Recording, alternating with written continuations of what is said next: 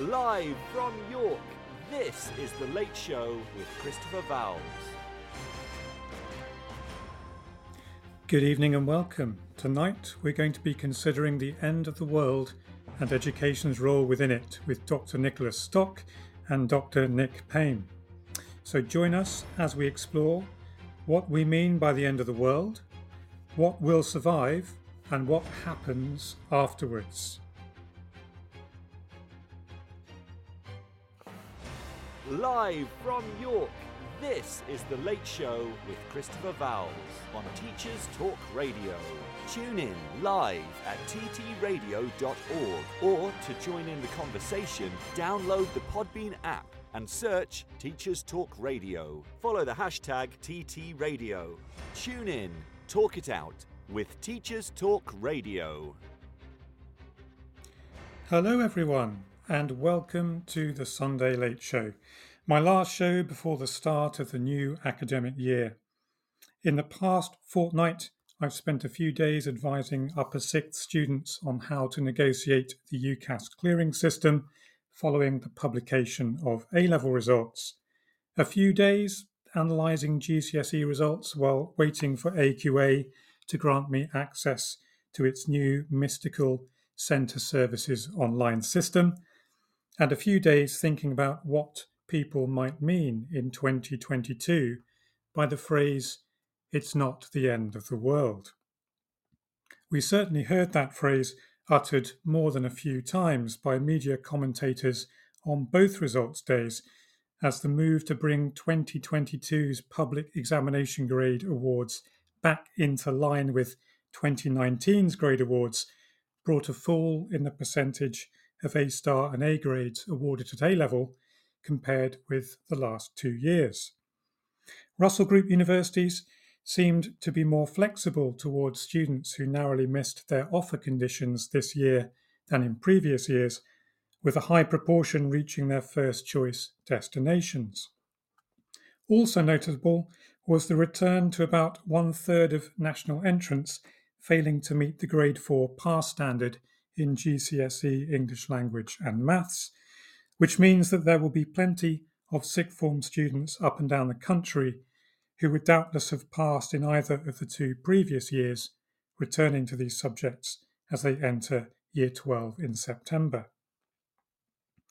FFT Education Data Lab have reported that an initial analysis of national reference test data for English and Maths suggests that there has been a slight dip in performance in Maths at GCSE level this year as compared with 2020, with a decrease in awards at grade 7 and above, grade 5 and above, and grade 4 and above.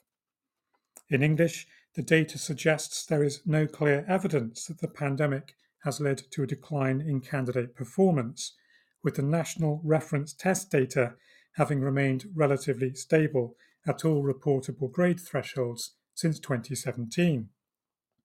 Describing these results as not, quote, completely disastrous, end quote, and, quote, given the context of what this cohort of Year 11s have been through, it does feel like things could have been much worse, end quote.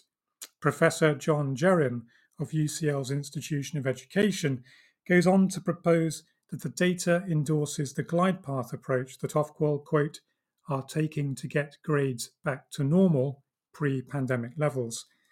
The evidence from the national reference tests suggests that actually young people's English and math skills are not hugely out of kilter with pre-pandemic levels, end quote. Professor Jerrim largely puts these results down to the hard work and ingenuity of teachers and students during the lockdown period and the subsequent months of recovery study. So far as Key Stage 4 reading, writing and arithmetic go in 2022, the National Reference Test data would suggest the decision to go ahead with public examinations this summer wasn't the end of the world. FFT are, however, awaiting further data before the relationship between regional absence rates and performance can be fully interrogated. Elsewhere, as the Conservative leadership race continues to rumble on, with the Foreign Secretary appearing to have unilaterally redefined the UK's relationship with the French head of state. Monsieur Macron has suggested that France and the wider world needs to face up to, quote, what could seem like the end of abundance, end quote, with extreme weather events, rising prices, and pressure on energy supplies triggered by the war in Ukraine, likely to require further sacrifices from citizens. In Germany, the regional administrations have already embarked upon a programme of energy rationing as emergency planners anticipate reductions in gas supplies prior to the winter. The city of Hamburg has recently taken the decision to turn off all hot water in public buildings, sports centres, swimming pools, and gyms. Room temperatures are to be limited to 20 degrees Celsius, and outdoor lighting of various public monuments is also being switched off. These moves follow July's agreement by all European Union member states to voluntarily reduce their gas consumption by 15% from the beginning of this month, with this reduction becoming mandatory in the event of further falls in supplies, triggering what is known as a union alert. A post-workout cold shower in Hamburg in August might not be the end of the world, but a freezing December, January, and February quarter in the largest non-capital city in the European Union with no heating gas is likely to be very uncomfortable indeed. In recent weeks, a new book by US historian John Jeffreys Martin of Duke University has been gaining some attention in the UK, offering a thorough and detailed study of what he calls the apocalyptic braid that stretches through human history from antiquity to the modern day. Martin's A Beautiful Ending, The Apocalyptic Imagination and the Making of the Modern World tracks the development of apocalyptic ideas in Christianity, Judaism, and Islam across the centuries, arguing that, during the Renaissance in particular, a widely held belief in the imminence of the apocalypse went hand in hand with the scientific, economic, and social advances that we now recognize as establishing the parameters of modernity. Introducing his thesis, Martin writes, with its visions of the future, the apocalyptic constituted a powerful set of ideas that enabled men and women, often under difficult social and economic circumstances, to confront an uncertain, even frightening future, with the confidence that their own actions would help ensure a beautiful ending. From the late 15th through the early 17th century, the apocalyptic imagination played a central, animating role in many more significant transformations of the period.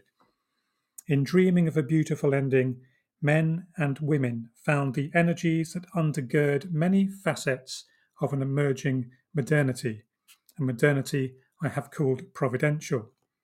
Traditionally, when scholars have looked back on such phenomena as the global expansion of empire and the beginnings of European colonialism, the forging of new forms of political community that draw on utopian and republican ideals to counter the intensification of hierarchies in this age, and the explosion of new forms of knowledge, especially the growth of science, have tended to view such developments as the result of economic and political forces on the one hand, and on the other, of new intellectual currents that emphasized reason and rationality over faith and religious ideals.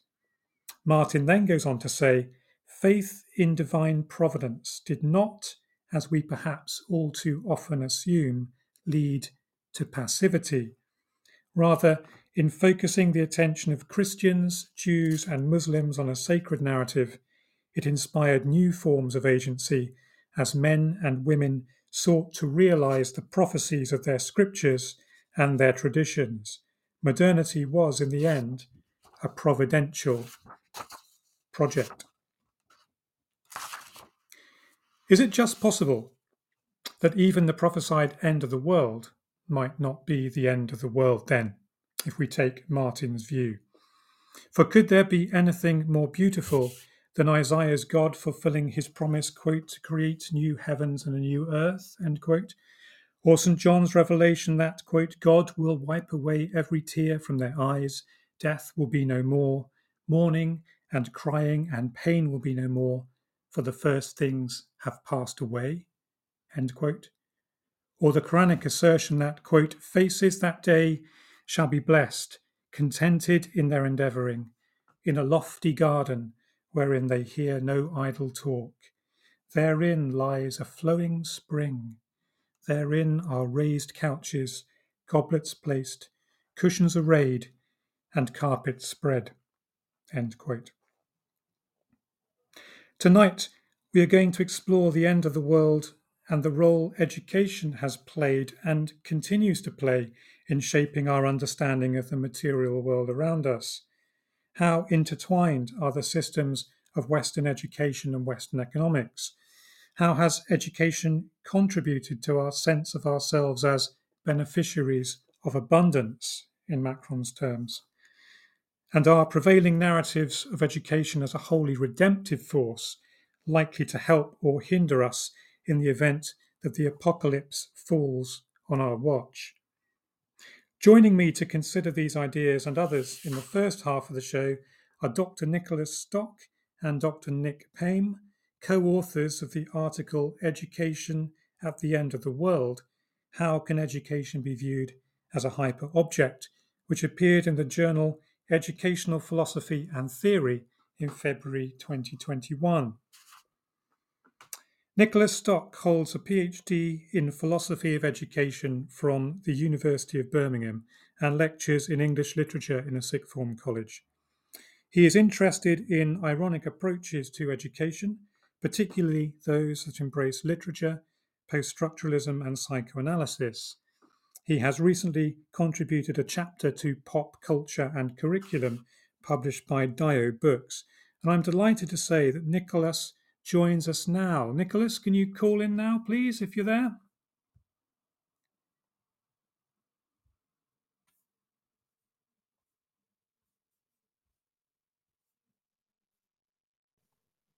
Good evening, Nicholas. Thank you for joining us on Teachers Talk Radio this evening. Thanks very much for having me, Christopher.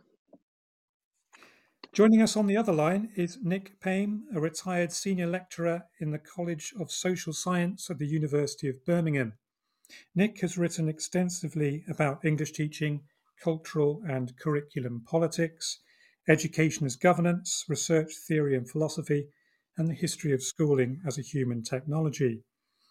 Nick's main intellectual interests are in continental philosophy, especially ontology, history, and social theory.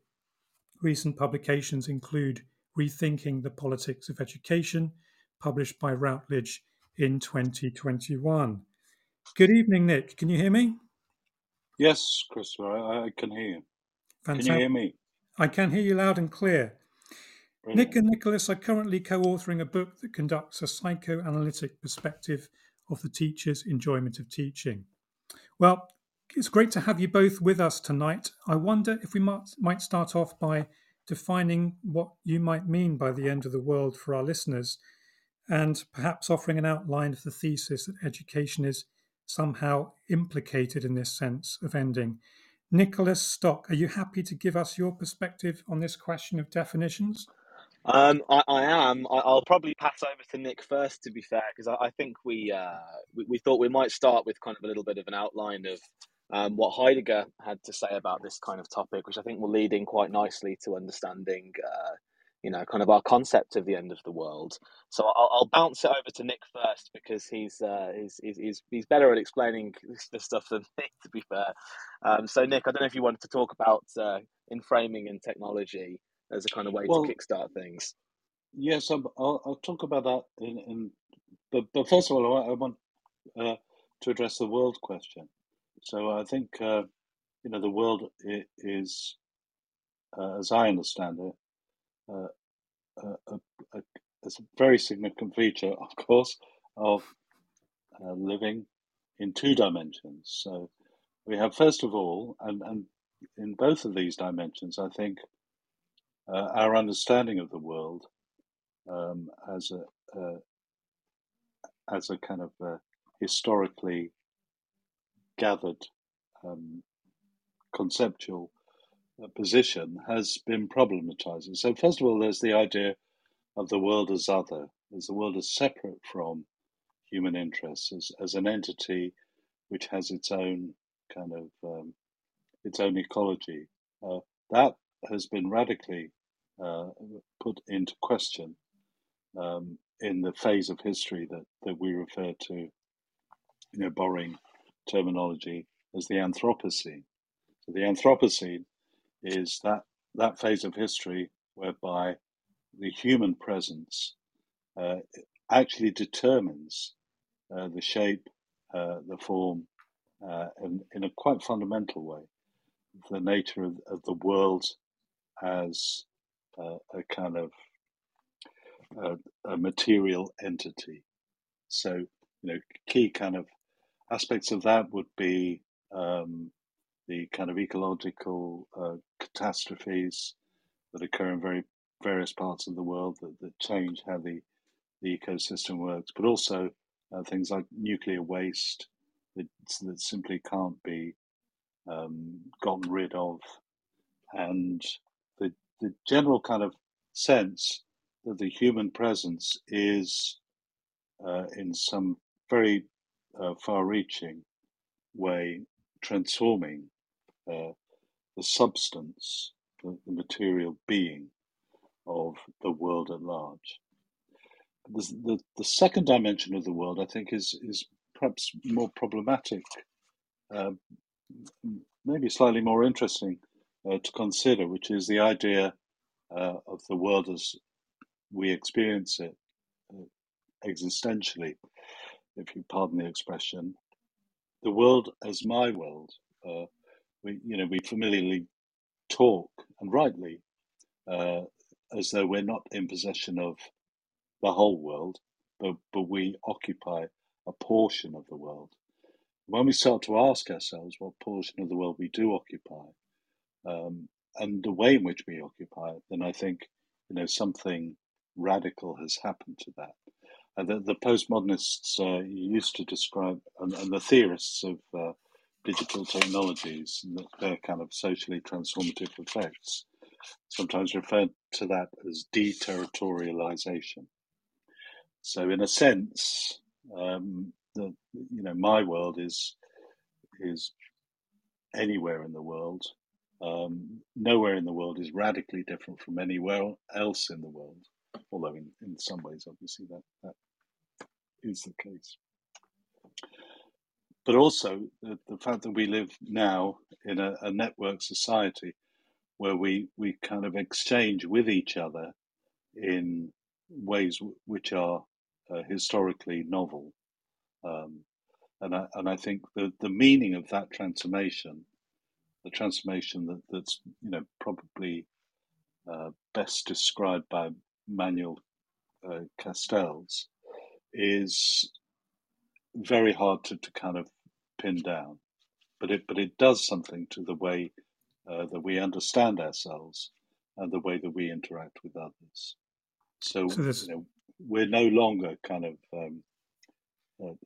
sort of physically, geographically, kind of determined in the core of our being.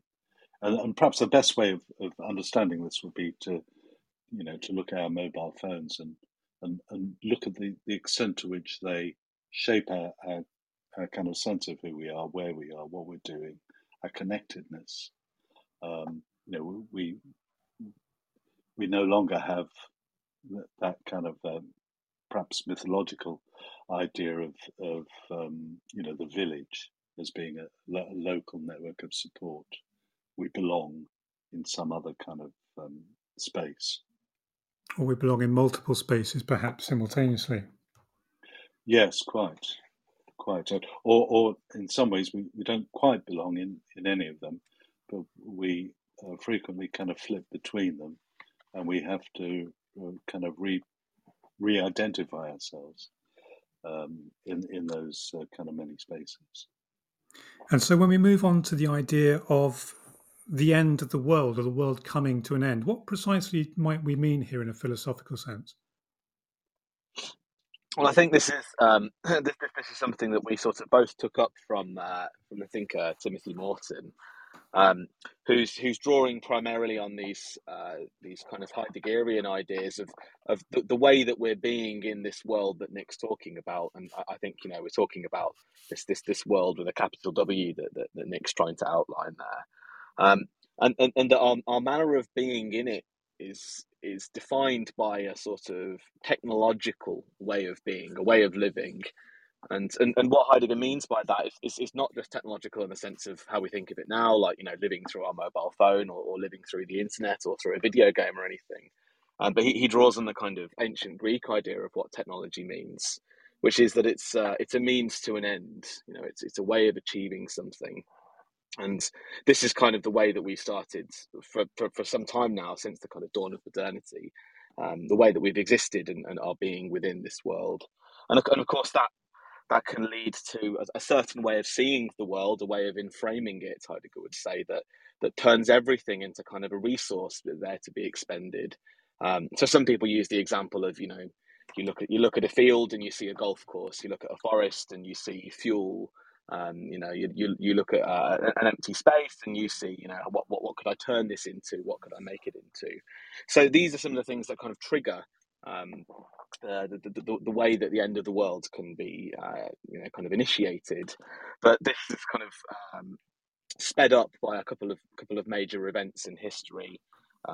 Particularly, we're thinking the invention of the steam engine and the kind of the use of nuclear arsenals in the Second World War.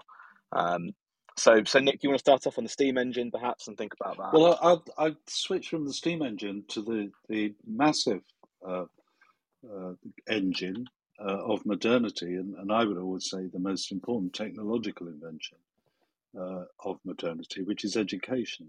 Mm-hmm. And it didn't really come to proper fruition until about 1870. But from that point onwards, certainly if we start looking at the UK context, then we can also kind of make reference to what we sometimes refer to as the West, or the Western world.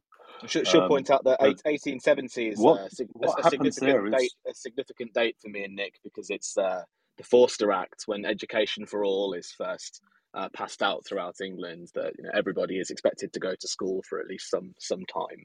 So that's why that's a significant date. Yeah, and from then onwards, there is a kind of requirement for universal education, and that's compulsory. So it's at that point we can say, when I say point, I don't mean that in a literal sense, but in that movement towards an educated, a schooled society, we have a massive kind of transformation of the relations between government and population. And in fact, I always say, only partly to try to be outrageous, that government is actually what's going on in schools, and it's much more significant than anything that's happening in Westminster or similar kinds of locations, because it's through the educational apparatus that populations are very, very effectively and in very far-reaching ways being governed. And the technology that gets invented during this process has to be kind of carefully thought about.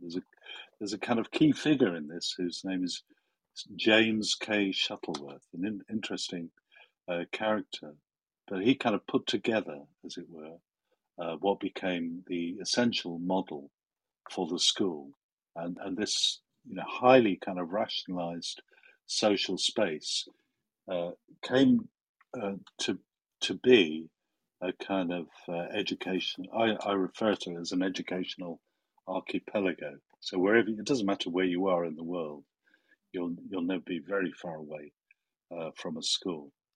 And one of my favorite kind of ways of imaging this is finding myself on a research project in the Llŷn Peninsula in North West Wales, where there was a school that was pretty much on the edge of a cliff. But this symbolized for me the idea that education had become this massive social technology that wasn't just kind of offering learning, but was actually shaping the mode of being for the people. And of course, there is no escaping this massive machinery. So this social technology is very much central to what modernity is, but it continues, I think, to intensify and to modify itself in ways that become more and more invasive. And now I would So, say we have the school system is kind of strongly aligned to, and in a kind of complementary sense, operates in the same way as the university system. Sorry, someone was going to speak then. yeah, sorry. So I was just going to say, so there's a sense then that viewing education itself as a kind of technological development is quite Yes. an interesting way, actually, of thinking about the connections between politics, economics, and what happens in our classrooms. Uh, Nicholas Stock, there's an idea, isn't there, running throughout the British educational tradition of education reform as being essentially a positive, redemptive idea that we're somehow going to make something that is good constantly better. Are you able to say a little bit about that for us? Yeah, I mean, this is as you say, it's a very kind of pervasive idea throughout kind of all educational thinking, really. No matter which kind of way you want to interpret education, it's the same kind of idea that can be found. You could take it all the way back to kind of Plato's ideal education of, the famous myth of the cave with people sitting in darkness watching shadows on a wall, and they're dragged out of it and shown the light outside. And so there's always this kind of idea at root that the education's taking us from darkness to light, or from ignorance to enlightenment, or from kind of not knowing something to knowing something. And so that's kind of a structural concept that undergirds a lot of education and enforces it. But one of the things that Nick was just saying about kind of education is this totalizing object, this kind of massive, great thing that we're constantly kind of enclosed by, means that all different aspects of education kind of becoming infected with this idea. Um, I mean, a simple one would just be to think about pedagogy, for example. That pedagogy is always based around the idea of, if I use X method, student will go from not knowing something to knowing something better, or they will, come to learn something more quickly, or come to be better at something. And it sort of contains that same idea that if I can improve the methods, then I can speed them up into knowing the thing they need to know. And assessments, of course, kind of rooted in this same idea that if you can pass the assessment, you're moving into a stage of knowledge and of wisdom and of enlightenment, this moving from darkness to light, and therefore are moving towards kind of betterment. That really the idea is that with education things can only get better. And you sort of see this in a very kind of quotidian sense, that every time there's either a major or a minor catastrophe, normally one of the first things that you see people on the radio or on the telly when the paper saying is, oh, we need to educate people about it better. There's a growing issue with knife crime in some parts of London. Okay, well then it needs to be addressed with education. Or the example that we're talking about at the moment, there is a climate crisis that we are very much within, not that's coming, that we're in the middle of. Well, in that case, we need to educate people better about it. And it's often the answer that's given, with the implication being that it's through education that these things are all going to be changed, improved, and solved, really, the kind of Well, the problems of society. I think that kind of way of thinking is so deeply embedded in our culture that it's very hard to get to think otherwise. But I think that business of the idea that education is in some way both spiritual. You become a kind of better kind of being by being exposed to education in some almost ineffable way, but also it's very functional, so that universities now are dominated by the idea of impact. There's no point kind of doing the work that you do in a university for its own sake, or simply to address some issue in an abstract sense. You have to demonstrate that your work is making some palpable impact on society, but it has to be an impact which is geared towards improvement, making the world, in Michael Jackson's famous phrase, a better place. I think that thought has come almost completely to dominate what counts as knowledge and research in the modern university. And if you don't fulfil that, then you're not going to last very long in that one of those institutions.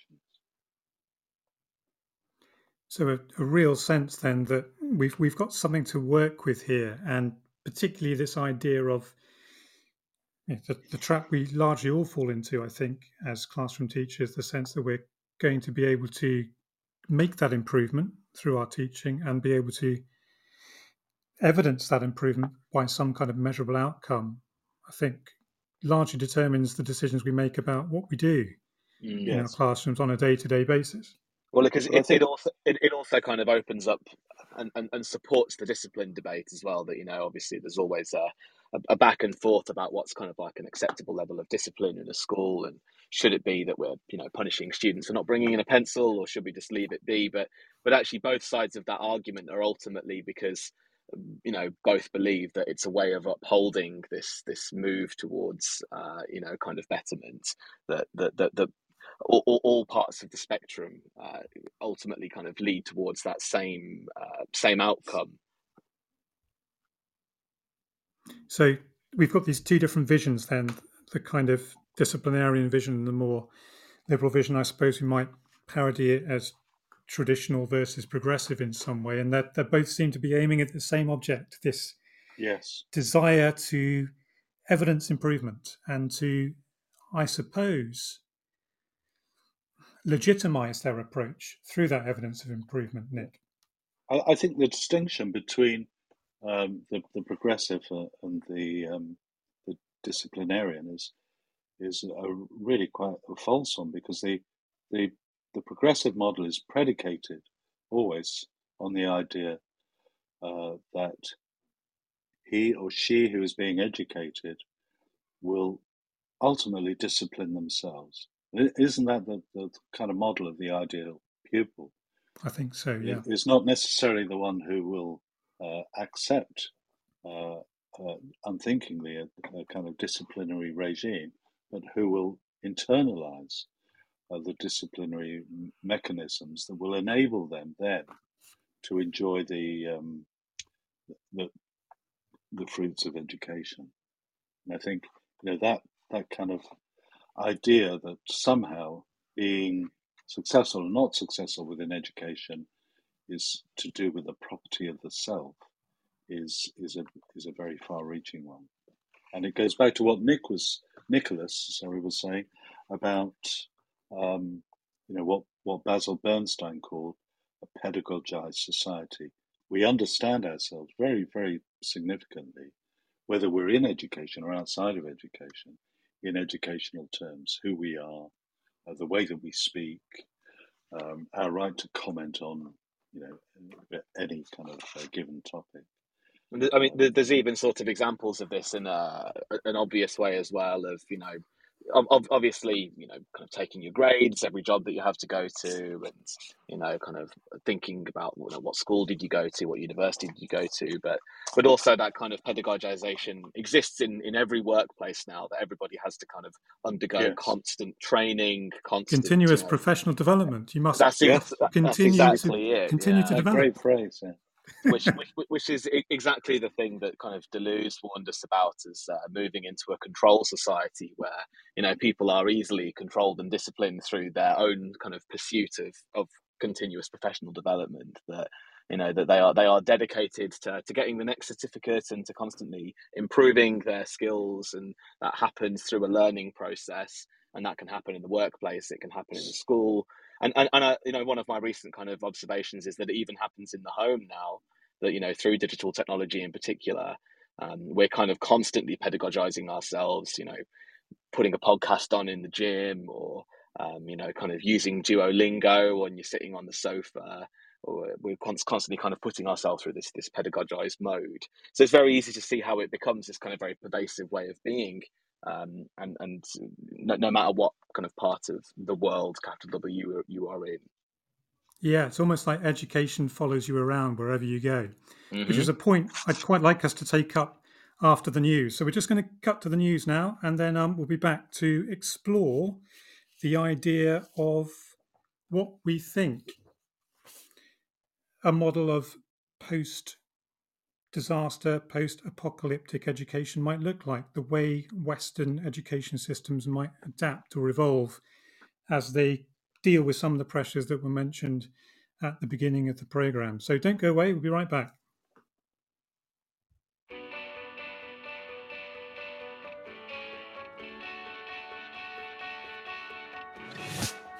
This episode of Teachers Talk Radio has been made possible with support from Witherslack Group, the UK's leading provider of SEN education and care.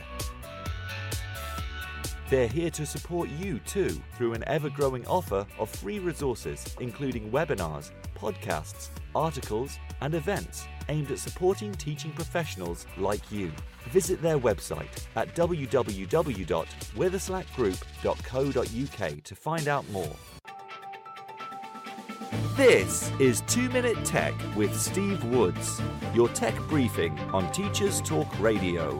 Hello, this week I continue with my series on home connection and getting the best performance. The question today is wired or wireless connection. Which is best? In the past, a wired connection was considered the fastest and this would be the end of the episode. However, modern wireless speeds are comparable with a wired connection. So, what factors affect performance? The first factor to consider is, can you actually connect via a wire? Some devices don't have an Ethernet or compatible port to have a wired connection. Being hardwired allows a more stable connection. You're not relying on high frequency waves to transmit your data, and waves are susceptible to interference in the shape of distance from the transmitter receiver, in human language, your hub. Then there are walls, furniture, other devices, basically anything that gets in the way. So the first tip is, if possible, use a wired connection. At home though, this is easier said than done. You need to be reasonably close to your home hub, as this is where the ports are, and sometimes that's not a great place to work. If you are after a wired connection away from your hub, then take a look at using power line adapters. These are two plugs that use your existing home electric wiring to create a virtual wired connection to anywhere in the building that has a plug socket. They are relatively cheap, and some can also be used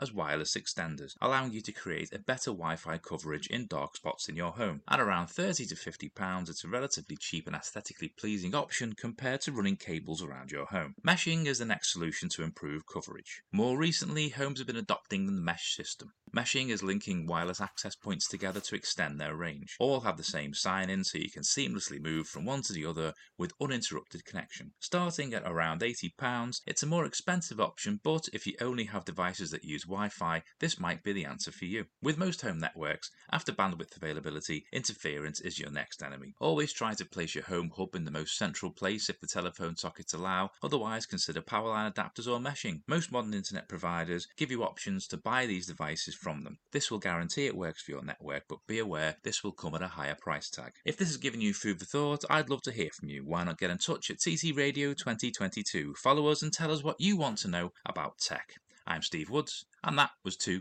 Minute Tech.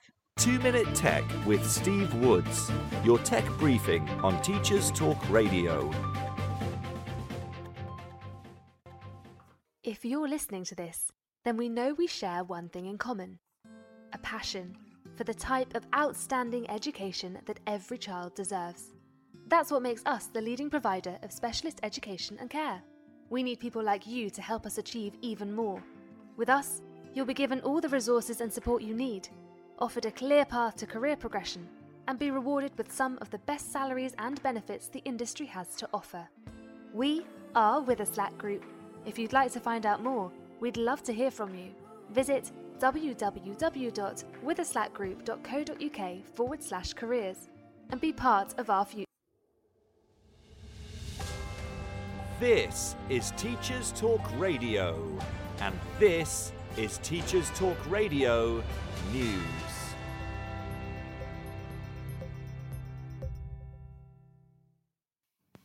This is Teachers Talk Radio News GCSE Special. With many young people celebrating their GCSE results on Thursday the 25th of August, a range of both local and national media outlets have carried stories of success. Schools Week have provided a clear analysis of some of the trends as pupils received grades via examinations for the first time since 2019. The main headline figures have dropped from those achieved in 2021, when pupils' grades were awarded based on teacher assessment, but many were up when compared to 2019 figures. The main headlines for pupils in England include the grade 5 or above pass rate at 60.3%, which is up from 53.5% in 2019, with grade 4s improving from 69.9% to 75.3%. The number of pupils achieving top grade 9s sits at 6.8%, but is much higher than the 4.7% in 2019. In terms of subjects, English has seen a bigger drop in top grades than maths on 2021 levels, although both subjects still outperform 2019 grades. There were also nearly 3 times more straight 9s since the last exams, with 2,193 students achieving all grade 9s compared to just 837 in 2019. Over 2/3 of these students were girls, sparking some additional reporting on the gender gap in terms of attainment. 13 students in England achieved grade 9s in 12 or more GCSEs. One of the biggest stories, however, has been the attainment gap between North and South. In the northeast of England, the proportion of pupils achieving top grades of 7s or above was 22.4%, compared to 32.6% in London, whilst in the West Midlands, 1/5 of students achieved top grades compared with 1/3 of London students, according to the website Birmingham World. This data has prompted a number of stories focusing on school funding and what some view as the disproportionate effects of the pandemic on some areas. The Director of Schools North East, Chris Zaraga, called for an urgent recovery plan which recognised the different needs of different areas, whilst also highlighting the work done by the region's students and teachers in what he called unprecedented circumstances. Meanwhile, Ofqual Chief Jo Saxton, speaking to the TES magazine, has commented on the attempt to return to normal assessment. In the article, she notes that the advanced information issued by exam boards to help students sitting this summer's exams may not have been helpful in practice. Speaking to school leaders at the Confederation of School Trusts conference, she stated that it gave pupils just one other thing to think about. Dr. Saxton also explored how she expects aspects such as grading scales to evolve in the future. The core points of the speech included addressing disadvantage, described as a key part of her job, with examples of maths and MFL questions being accessible to all. She also described the summer 2022 exam grading as one of the most generous in history, as Ofqual did not want to return to 2019 grading levels in one fell swoop. Dr. Saxton acknowledged that exams would be changing over the coming years, highlighting that she believes it is a case of when, not if, we move towards online assessment, but added that reform must not throw out babies with bathwater and that handwriting is here to stay. And finally, Exam Board AQA continues to face industrial action from employees who are part of the union Unison. The strikes are currently in their 4th period of industrial action as a dispute over pay and threats of fire and rehire continue, according to union representatives. The action coincides with many of those who marked exams for the board this year taking to social media to complain of delayed and missing payments, and some claims of pupils not receiving marks at all. This has been your Teachers Talk Radio GCSE News Special with Jo Fox.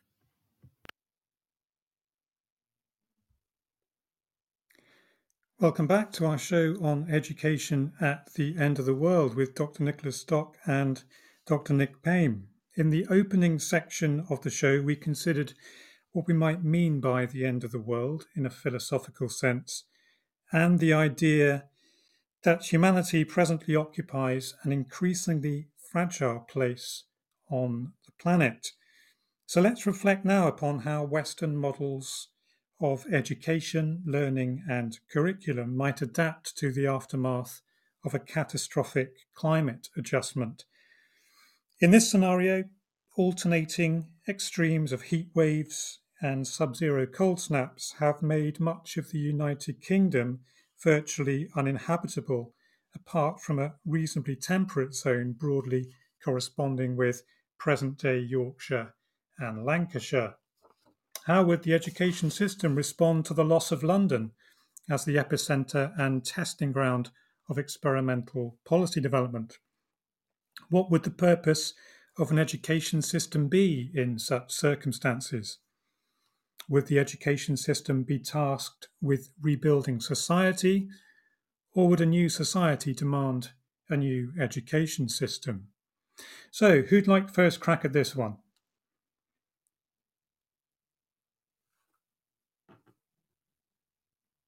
Nick, would you like to have a go at this one?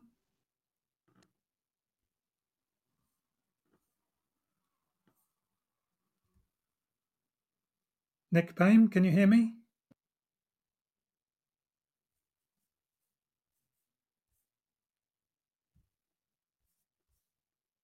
Okay, I'm struggling to hear you both. Is it possible that you could disconnect and reconnect, and we'll get you back in again?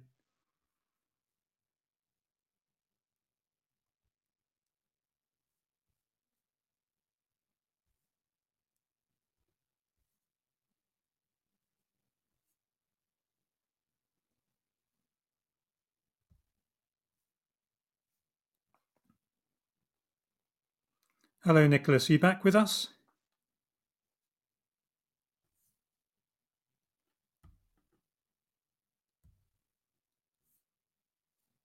Hello, Nicholas. I can't hear you. Are you able to have another try? Let's just see if we can get through one more go. Hello, Nicholas. Can you hear me? Yeah, I can hear you. Can you hear me? Yep, perfectly. Brilliant. And you still there? Not sure what's happened. Not sure what's happened to Nick. Oh, we'll try and get Nick back. So if I just ask Nick to reconnect in a second, we should probably be back shortly. So, Nicholas, this massive catastrophe has occurred in the UK. Yorkshire and Lancashire are just about inhabitable, but have been cut off from London. How's the education system likely to manage that in England? Well, I suppose there's an irony because, of course, your kind of thought experiment is positioning an education after an apocalypse, and of course, what Nick and I are claiming is that we're already living in an educational curriculum that's after the apocalypse, and kind of what sort of seems clear in terms of how education tends to function in these situations is in a kind of continued way of just making people kind of just keep going and just sort of surviving in the present rather than any kind of radical change for the future. That it's almost as if it kind of allows us to keep going in stasis, really. I mean, I suppose if a good example would be looking at how people are taught to kind of become these post-Fordist workers now when they leave school. And by post-Fordist, I mean kind of no longer on the production line, but kind of fluid, multiple skills, kind of able to dip around from various kind of office job to office job, or as David Graeber called them, bullshit jobs. And it kind of says that there is an eco catastrophe that is happening right now all around us, and both capital and empire are speeding up this catastrophe, and yet generally speaking we're kind of educated to just sort of keep going and go to work, and things will probably work out okay because you've got your education. And so if that's kind of a rule of thumb so far, then an apocalyptic world as you're describing it means that people would probably still go to school and read a bit of Shakespeare and do some maths and learn some history and that kind of thing as well. So that's my kind of ironic answer. I don't know if Nick has got a more serious one. Well, yes. I mean, I wonder whether they'll be reading Shakespeare, differently through different perspectives and so on. But yeah, perhaps so. I think it'd be a good time for eco-criticism Shakespeare to make its. Yes, indeed. And I think we still talk in terms of climate change when habitually we should be referring to a kind of ecological catastrophe. That's right. That's already kind of happened, and has been happening for a couple of 100 years, and has been accelerating, since 1945. For various reasons. But I think the question implies that we can continue with the kind of rational mode of being that says, if this is a projected future, then how do we make it livable? How do we make it tolerable? How do we manage to salvage something of the kind of Enlightenment legacy that we've been not just brought up to think with, but that's actually shaped who and what we are and how we see the nature of existence. And I think it's very difficult to think other than that. And I think, in a sense, it makes it difficult then to make proposals. And again, that's a kind of a resistance. I want to propose a resistance to the urge to make proposals, partly because proposals have got us into a whole lot of trouble already, and that the rational mode of being, what Max Weber over 100 years ago referred to as instrumental rationality, has become, again, to borrow a phrase from Weber, an iron cage from which it's very difficult for us to step outside. I think, a serious kind of rethinking of who and what we are would have to kind of precede any program, as it were, of salvation.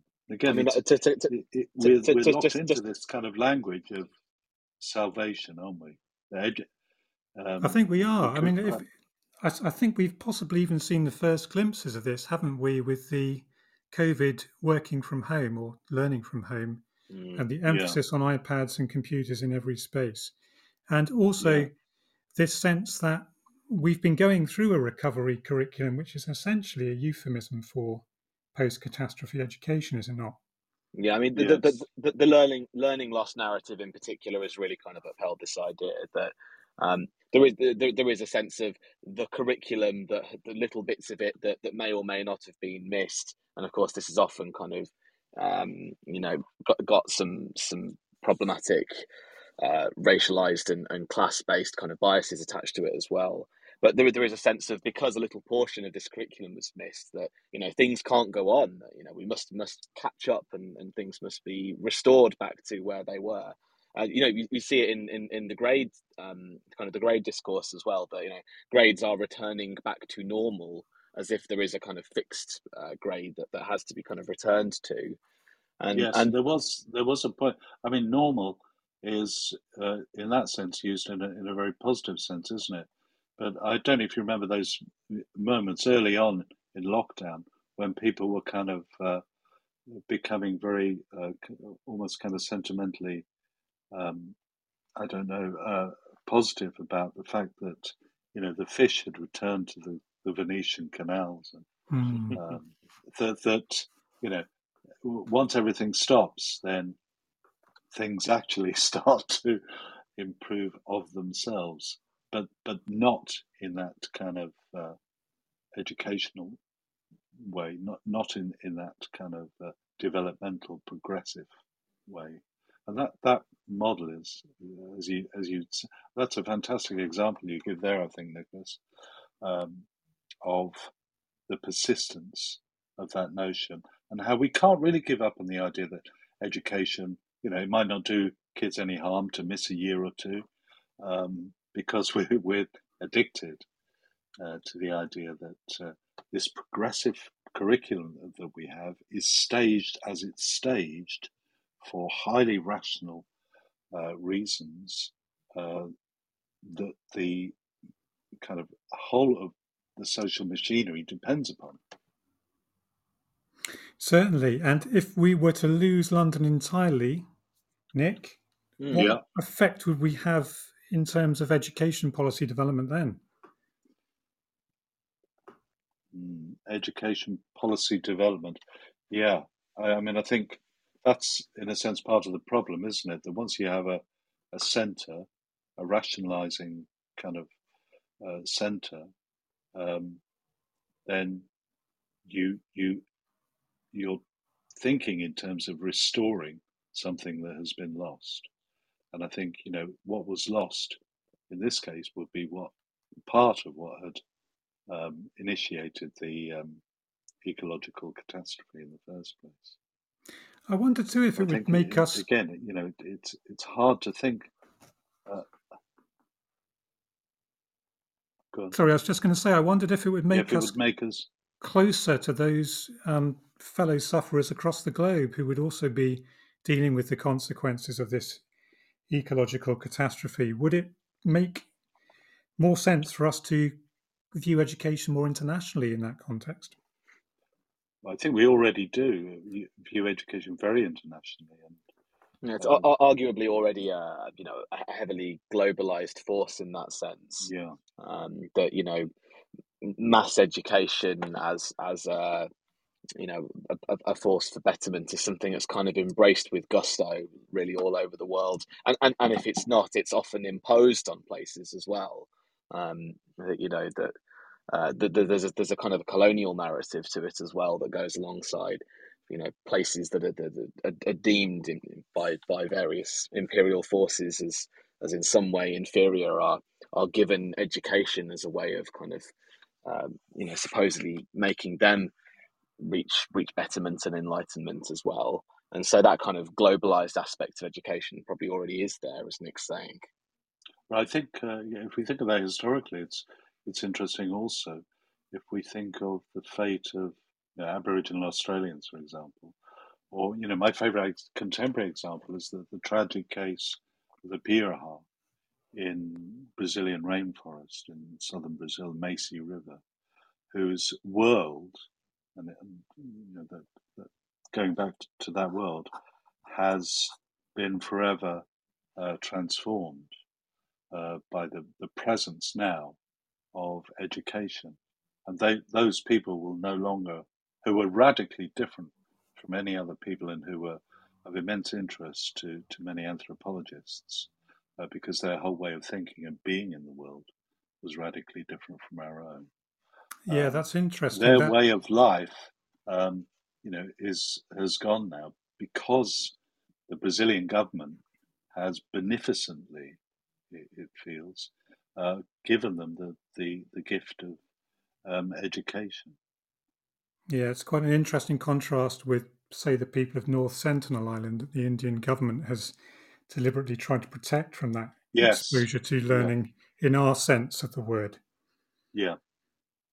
And there are very few examples now of people who have a sustainable traditional way of life that doesn't have some formal educational component to it, because the drive to education has been remorseless and relentless. Maybe one of the good consequences of I say this laughing because it sounds absurd to say it, that you could have a good consequence of an impending ecological, further catastrophe would be that the schools have to close down and people have to live together in a different kind of modality. It's a kind of daft fantasy, but I've always kind of felt odd about the way our world is, very strongly predicated on age stratification. So we keep the young people away from the. I used to work in the School of Education at the University of Birmingham, and we never ever saw a child in that building. I was there for 20 years. And it would have been an offence against some unwritten principle if that had occurred. Well, that's a fantastic place to wrap up this discussion before we move on to the next bit after our second news break, in which I'm hoping the technology will survive for the time being so we can all be reunited with Julie Gibson from the End of the World Reading Club, who's going to join us to discuss whether there are any models of a potential post-catastrophe education system in post-apocalyptic fiction of the last 2 centuries. So we'll cut to the news and then we'll be straight back.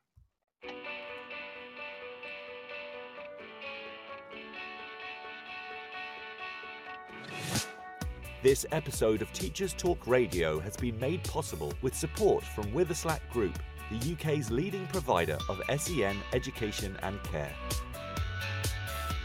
They're here to support you too through an ever-growing offer of free resources, including webinars, podcasts, articles, and events aimed at supporting teaching professionals like you.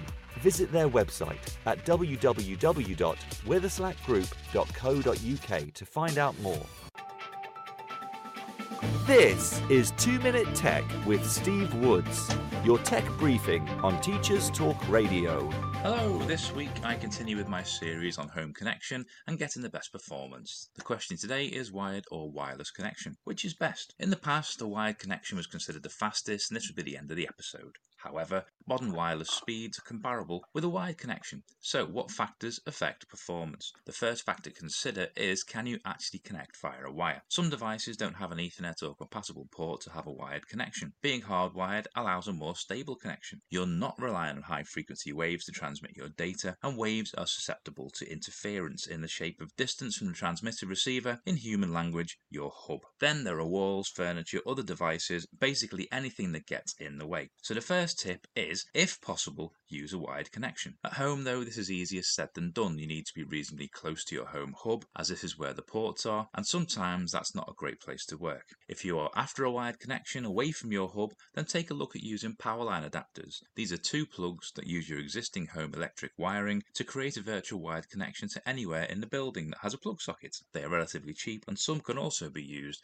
as wireless extenders, allowing you to create a better Wi-Fi coverage in dark spots in your home. At around £30 to £50, it's a relatively cheap and aesthetically pleasing option compared to running cables around your home. Meshing is the next solution to improve coverage. More recently, homes have been adopting the mesh system. Meshing is linking wireless access points together to extend their range. All have the same sign-in, so you can seamlessly move from one to the other with uninterrupted connection. Starting at around £80, it's a more expensive option, but if you only have devices that use Wi-Fi, this might be the answer for you. With most home networks, after bandwidth availability, interference is your next enemy. Always try to place your home hub in the most central place if the telephone sockets allow, otherwise consider power line adapters or meshing. Most modern internet providers give you options to buy these devices from them. This will guarantee it works for your network, but be aware this will come at a higher price tag. If this has given you food for thought, I'd love to hear from you. Why not get in touch at TT Radio 2022? Follow us and tell us what you want to know about tech.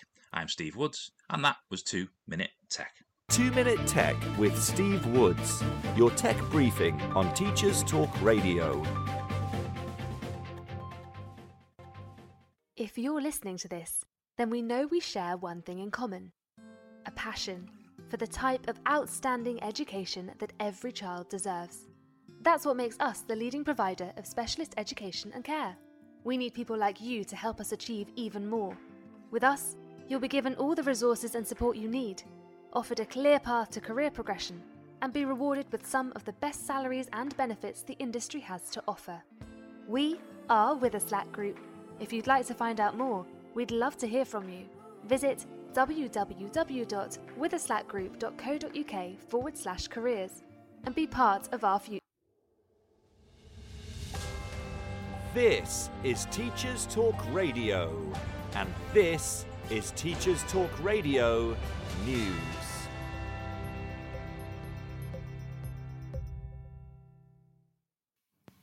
This is Teachers Talk Radio News GCSE Special. With many young people celebrating their GCSE results on Thursday the 25th of August, a range of both local and national media outlets have carried stories of success. Schools Week have provided a clear analysis of some of the trends as pupils received grades via examinations for the first time since 2019. The main headline figures have dropped from those achieved in 2021, when pupils' grades were awarded based on teacher assessment, but many were up when compared to 2019 figures. The main headlines for pupils in England include the grade 5 or above pass rate at 60.3%, which is up from 53.5% in 2019, with grade 4s improving from 69.9% to 75.3%. The number of pupils achieving top grade 9s sits at 6.8%, but is much higher than the 4.7% in 2019. In terms of subjects, English has seen a bigger drop in top grades than maths on 2021 levels, although both subjects still outperform 2019 grades. There were also nearly 3 times more straight 9s since the last exams, with 2,193 students achieving all grade 9s compared to just 837 in 2019. Over 2/3 of these students were girls, sparking some additional reporting on the gender gap in terms of attainment. 13 students in England achieved grade 9s in 12 or more GCSEs. One of the biggest stories, however, has been the attainment gap between North and South. In the northeast of England, the proportion of pupils achieving top grades of 7s or above was 22.4% compared to 32.6% in London, whilst in the West Midlands, 1/5 of students achieved top grades compared with 1/3 of London students, according to the website Birmingham World. This data has prompted a number of stories focusing on school funding and what some view as the disproportionate effects of the pandemic on some areas. The Director of Schools North East, Chris Zaraga, called for an urgent recovery plan which recognised the different needs of different areas, whilst also highlighting the work done by the region's students and teachers in what he called unprecedented circumstances. Meanwhile, Ofqual Chief Joe Saxton, speaking to the TES magazine, has commented on the attempt to return to normal assessment. In the article, she notes that the advanced information issued by exam boards to help students sitting this summer's exams may not have been helpful in practice. Speaking to school leaders at the Confederation of School Trusts conference, she stated that it gave pupils just one other thing to think about. Dr. Saxton also explored how she expects aspects such as grading scales to evolve in the future. The core points of the speech included addressing disadvantage, described as a key part of her job, with examples of maths and MFL questions being accessible to all. She also described the summer 2022 exam grading as one of the most generous in history, as Ofqual did not want to return to 2019 grading levels in one fell swoop.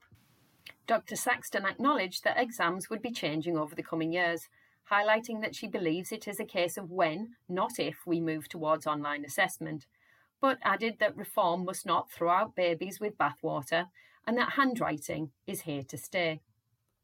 And finally, Exam Board AQA continues to face industrial action from employees who are part of the union Unison.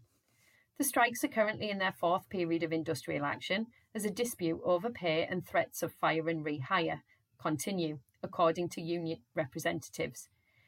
The action coincides with many of those who marked exams for the board this year taking to social media to complain of delayed and missing payments, and some claims of pupils not receiving marks at all. This has been your Teachers Talk Radio GCSE News Special with Joe Fox. Welcome back to our show on education at the end of the world. Joining us to discuss the relationship between education and disaster in post-apocalyptic fiction is Julie Gibson. Julie is a lifelong fan of the apocalyptic fiction genre and founder of the End of the World Reading Club, a book subscription box for lovers of apocalyptic and dystopian fiction which seeks to bring text to life while educating its subscribers in self-sufficiency and survival skills. Julie is passionate about encouraging an attitude of lifelong learning through regular, challenging reading and by helping people to reclaim their sense of self-responsibility. Welcome to the show, Julie, and thank you for joining us on Teachers Talk Radio tonight. Julie, are you able to? Hello. Yeah, I can hear you now. Perfect. Hello. Hi, Christopher. Thanks for joining us tonight, having me Julie. Our technology is proving a bit of a burden. If we're relying on it at the end of the world, then yeah. I think we're going to need an upgrade. We've been talking so far then about how Western education systems might respond to the stresses posed by catastrophic changes to the nature of the environment or the world as we might understand it, and how education might survive in such circumstances. To be honest, we've been struggling a bit to imagine what this future could look like in such dire circumstances. Does apocalyptic fiction offer us any templates for a post-catastrophe understanding of education, Julie? Um, I think it can, but it's been very interesting as a layperson listening to kind of three academia insiders talk about the topic. 'Cause, what you see in post-apocalyptic fiction is unrecognizable in most cases from the education system that we have now. It's very rarely organized to the extent that we have now, with very few examples of kind of organized group education systems. I mean, one notable exception would be the Wool trilogy by Hugh Howey, which has organised education with primary schools and high schools. But those are used very much as a tool of control. So the education you do see, particularly in very modern post-apocalyptic literature, is very much pastoral, ancestral, nature-based learning.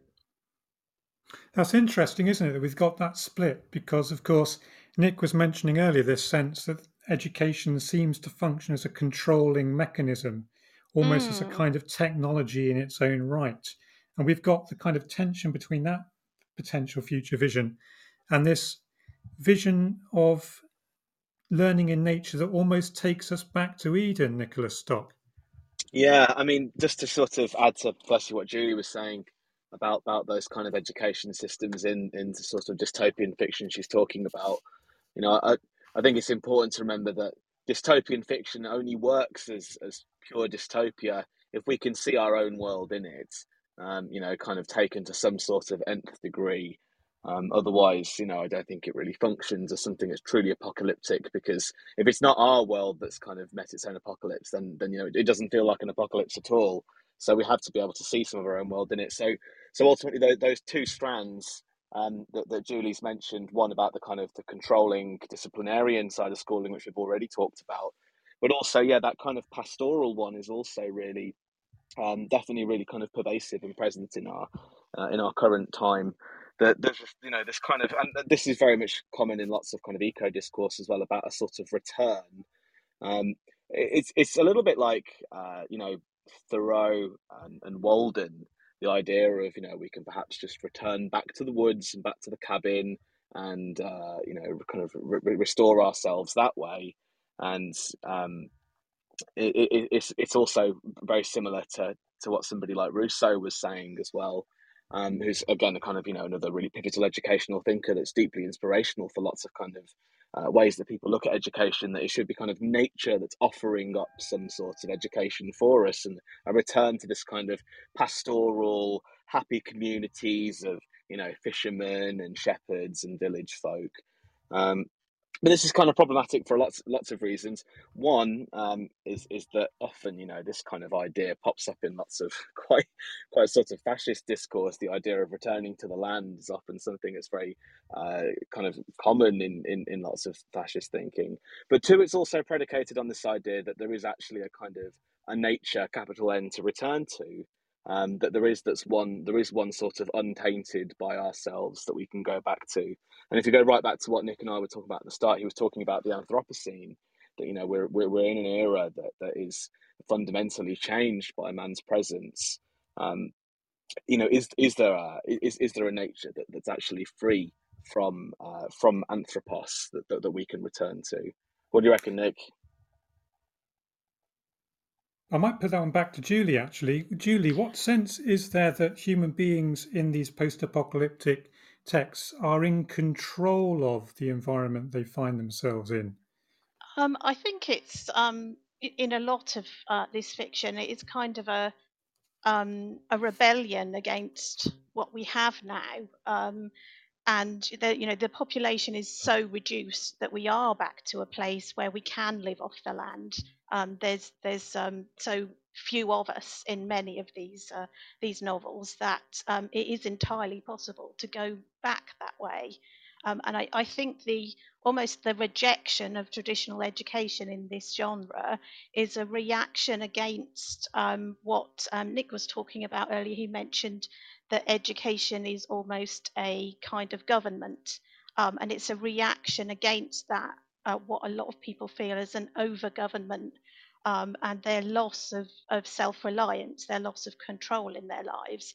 And I think people love this kind of story because they can see, if the world was altered and there weren't so many of us, that maybe we could get some self-reliance back in our lives again. And that doesn't look like our current traditional education system in any way for a lot of people. Yeah, that's interesting. I certainly turn to post-apocalyptic fiction when I'm thinking about, dealing with the stresses of the modern world, which is bizarre, isn't it? To kind of Yes, we often involve get yourself in this catastrophe for escapism. Yeah, I often get challenged that the End of the World Reading Club is surely not good for your mental health. But I always say, we're not for everybody, but that our members find it as an escapism, even though that many people might feel that what we're currently living through is a bit of an Orwellian dystopia. These stories generally have a lot of hope in them, and a lot of courage, and I think that provides some positivity and escapism for people, definitely. They certainly can do. I mean, I'm thinking particularly of Cormac McCarthy's The Road. I came back to this the other week and was reminded of a section in the book where the man and the boy are talking about crows, and it essentially triggered memories of my homeschooling my daughter during the two lockdowns, while also trying to teach online in a place and in a no place, my students in school. And there's this whole conversation between the boy and the man as they travel along this road in this seemingly post-nuclear winter about whether there are still crows anymore, and the kind of questions the boy is firing off and the kind of answers the father is giving reminded me very much of some of the conversations I was having with my 6-year-old daughter then, as she was trying to make sense of um, where we were, what we were doing, why we were doing what we were doing, why we couldn't do what we were normally doing. So for me, that's a kind of educational narrative that we experience in that book. I mean, McCarthy supposedly wrote it as a love song to his son. Are there any other particular texts where we can find something positive without wishing to fall into that redemptive education trap that we mentioned earlier from the sense of catastrophe that emerges in this genre? I think there are quite a lot that have a positive kind of spin on education, and that particularly in that ancestral, what I would refer to as ancestral education, that passing down of information. Um, so many. Let me think of an example. I mean, the Book of Coley. It's a three-parter by M.R. Carey, the Rampart trilogy. They have lost all education other than that passing down of practical skills. Nobody can read or write. They don't have a number system as such beyond counting to 10. But they have a very positive, fulfilling life within the education that they have. They understand their role in their communities, and as the trilogy progresses, they start to uncover old technologies. So the epitome of the old education system, the very high levels of scientific discoveries and technologies, but they bring them back into their communities, having learnt the lessons again, which we've all forgotten, those lessons of community and self-reliance. So that's almost, is that about recovery or is that about regression, do you think, Julie? I think it's about bringing the two together, really. That it's a really fantastic read, a real roller coaster ride. It starts off with the technology that is available is in the hands of a kind of a ruling elite, and the ordinary people rise up against that and take that education back, and use it in a more positive way. So is there a sense that education in that text is being made to serve the needs of the community, perhaps in a way that wasn't the case before? Yes, very much so. The world has been obliterated in this series by high science and by awful technology, through war and genetic modification of our environment. So they're kind of taking the results of that, and using their 300 years. This is 300 years post-apocalyptic.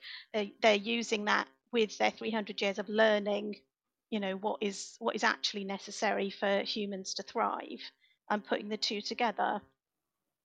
It's a nice idea, isn't it, Nicholas? This sense that post-apocalyptic fiction really starts to ask particular questions for us, whether it's in the 1950s after the Second World War, or whether it's contemporary fiction after the millennium, about what education is for and what we ought to value in terms of passing on knowledge to the next generation, or indeed skills.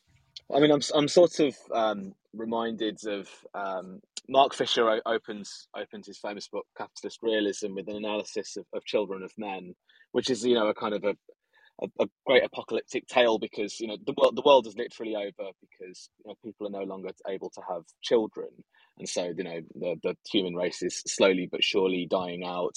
There's one baby left in the entire narrative, and so everything's kind of focused around that. But there's an interesting kind of lesson to be learned from it, that what Mark Fisher noticed about the opening of this film, which was, like I said, very much within the apocalypse, is that kind of things were just going on in a very kind of humdrum way, that people were still going out and getting their morning coffee and going to work.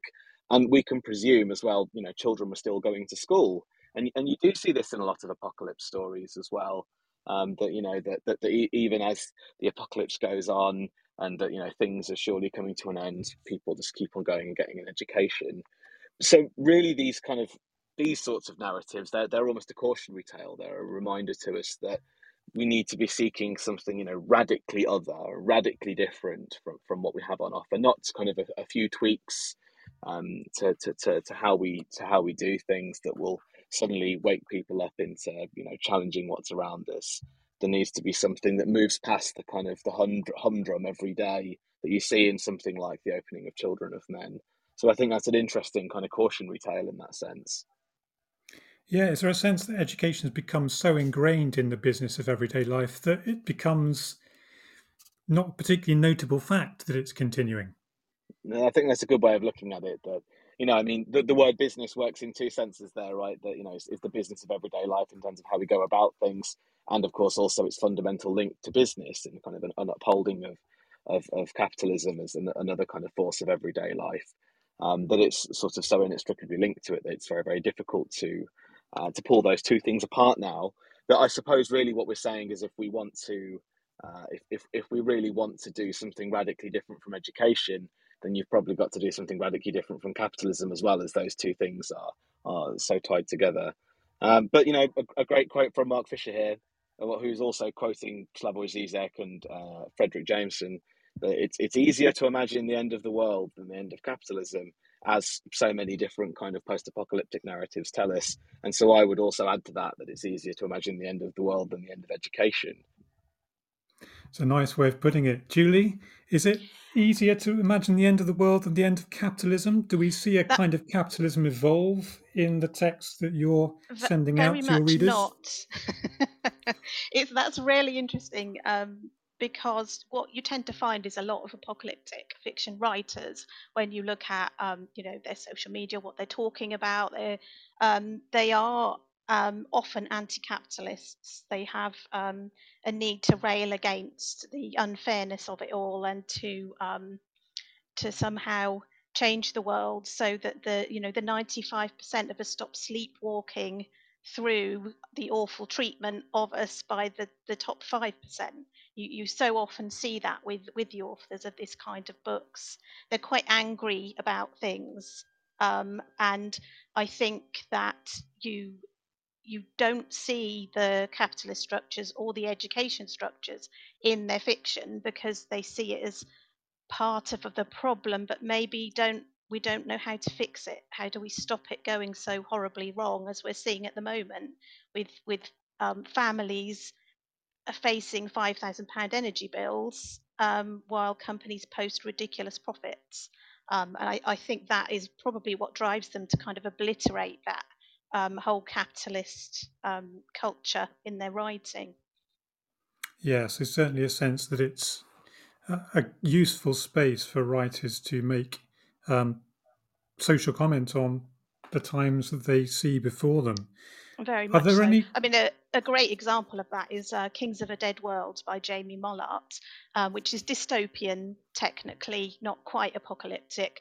And in his book, the elite, top 1% have decided that everybody else has to go to sleep for half of their life. They have developed this technology where they put everyone to sleep for 3 months and then they wake up for 3 months so that they can continue with their own excesses while everyone else sacrifices. And I think it's a really good example of that, railing against what we're currently seeing now. Yeah. So again, this sense of social criticism coming through. So it sounds, Nicholas, that if we're looking for potential new models, post-apocalyptic fiction isn't quite going to help us out. We're either going to return to the land or we're going to return to some kind of authoritarian government in every room kind of experience. How do you feel about that? Not great, but I mean, ultimately, it's kind of what we see definitely often happening in response to kind of such problematic events. I mean, I suppose an interesting case study is something like the climate strikes that were happening probably up to leading up to the pandemic, and things like BLM marches as well. That I think importantly kind of represents, and I think the climate strikes particularly speak to this because actually it was very specifically about not going to school and not getting an education anymore. That there is, a sense of those people were very aware. They already know everything they need to know about the end of the world, and instead wanted to actually stop that happening or to try and reverse it, rather than to go and learn more about it, as it were. And obviously the majority of the media kind of its retaliation was always back to, well, they should be in school, they were in school, they'd be doing more for combating climate change than if they were striking. But actually what they show us is an attempt to do something other and something different and something outside. Whether you can kind of step outside of education is a kind of a broader problem that Nick and I have been positing, that even by kind of striking from going into school, does it mean you step outside of this pedagogized world that we raised? Perhaps not, but nevertheless, the outlook is gloomy, let's say. Okay. Well, that's, I think, all we've got time for tonight. So we will have to wait and see whether Martin's suggestion that sense of imminent apocalypse might actually cause positive action will be proven true or not. Thank you very much indeed to Nicholas Stock and to Nick Payne and to Julie Gibson for joining us on the show tonight. Thank you very much indeed. Thanks for having us, Christopher. It's been really good. Thank you. And so we have come to the end of this month's Late Show, in which we have explored some philosophical perspectives on the end of the world and considered their implications for us, thought about the role that education plays in our construction of the world that we inhabit and continue to overexploit, and considered some of the ways that education might adapt in the face of catastrophic climate change, although it seems searching for the perfect model will need to continue, as we haven't yet managed to come up with all the answers. I hope you've enjoyed this discussion, as the end of the summer holidays at least approaches ever more rapidly.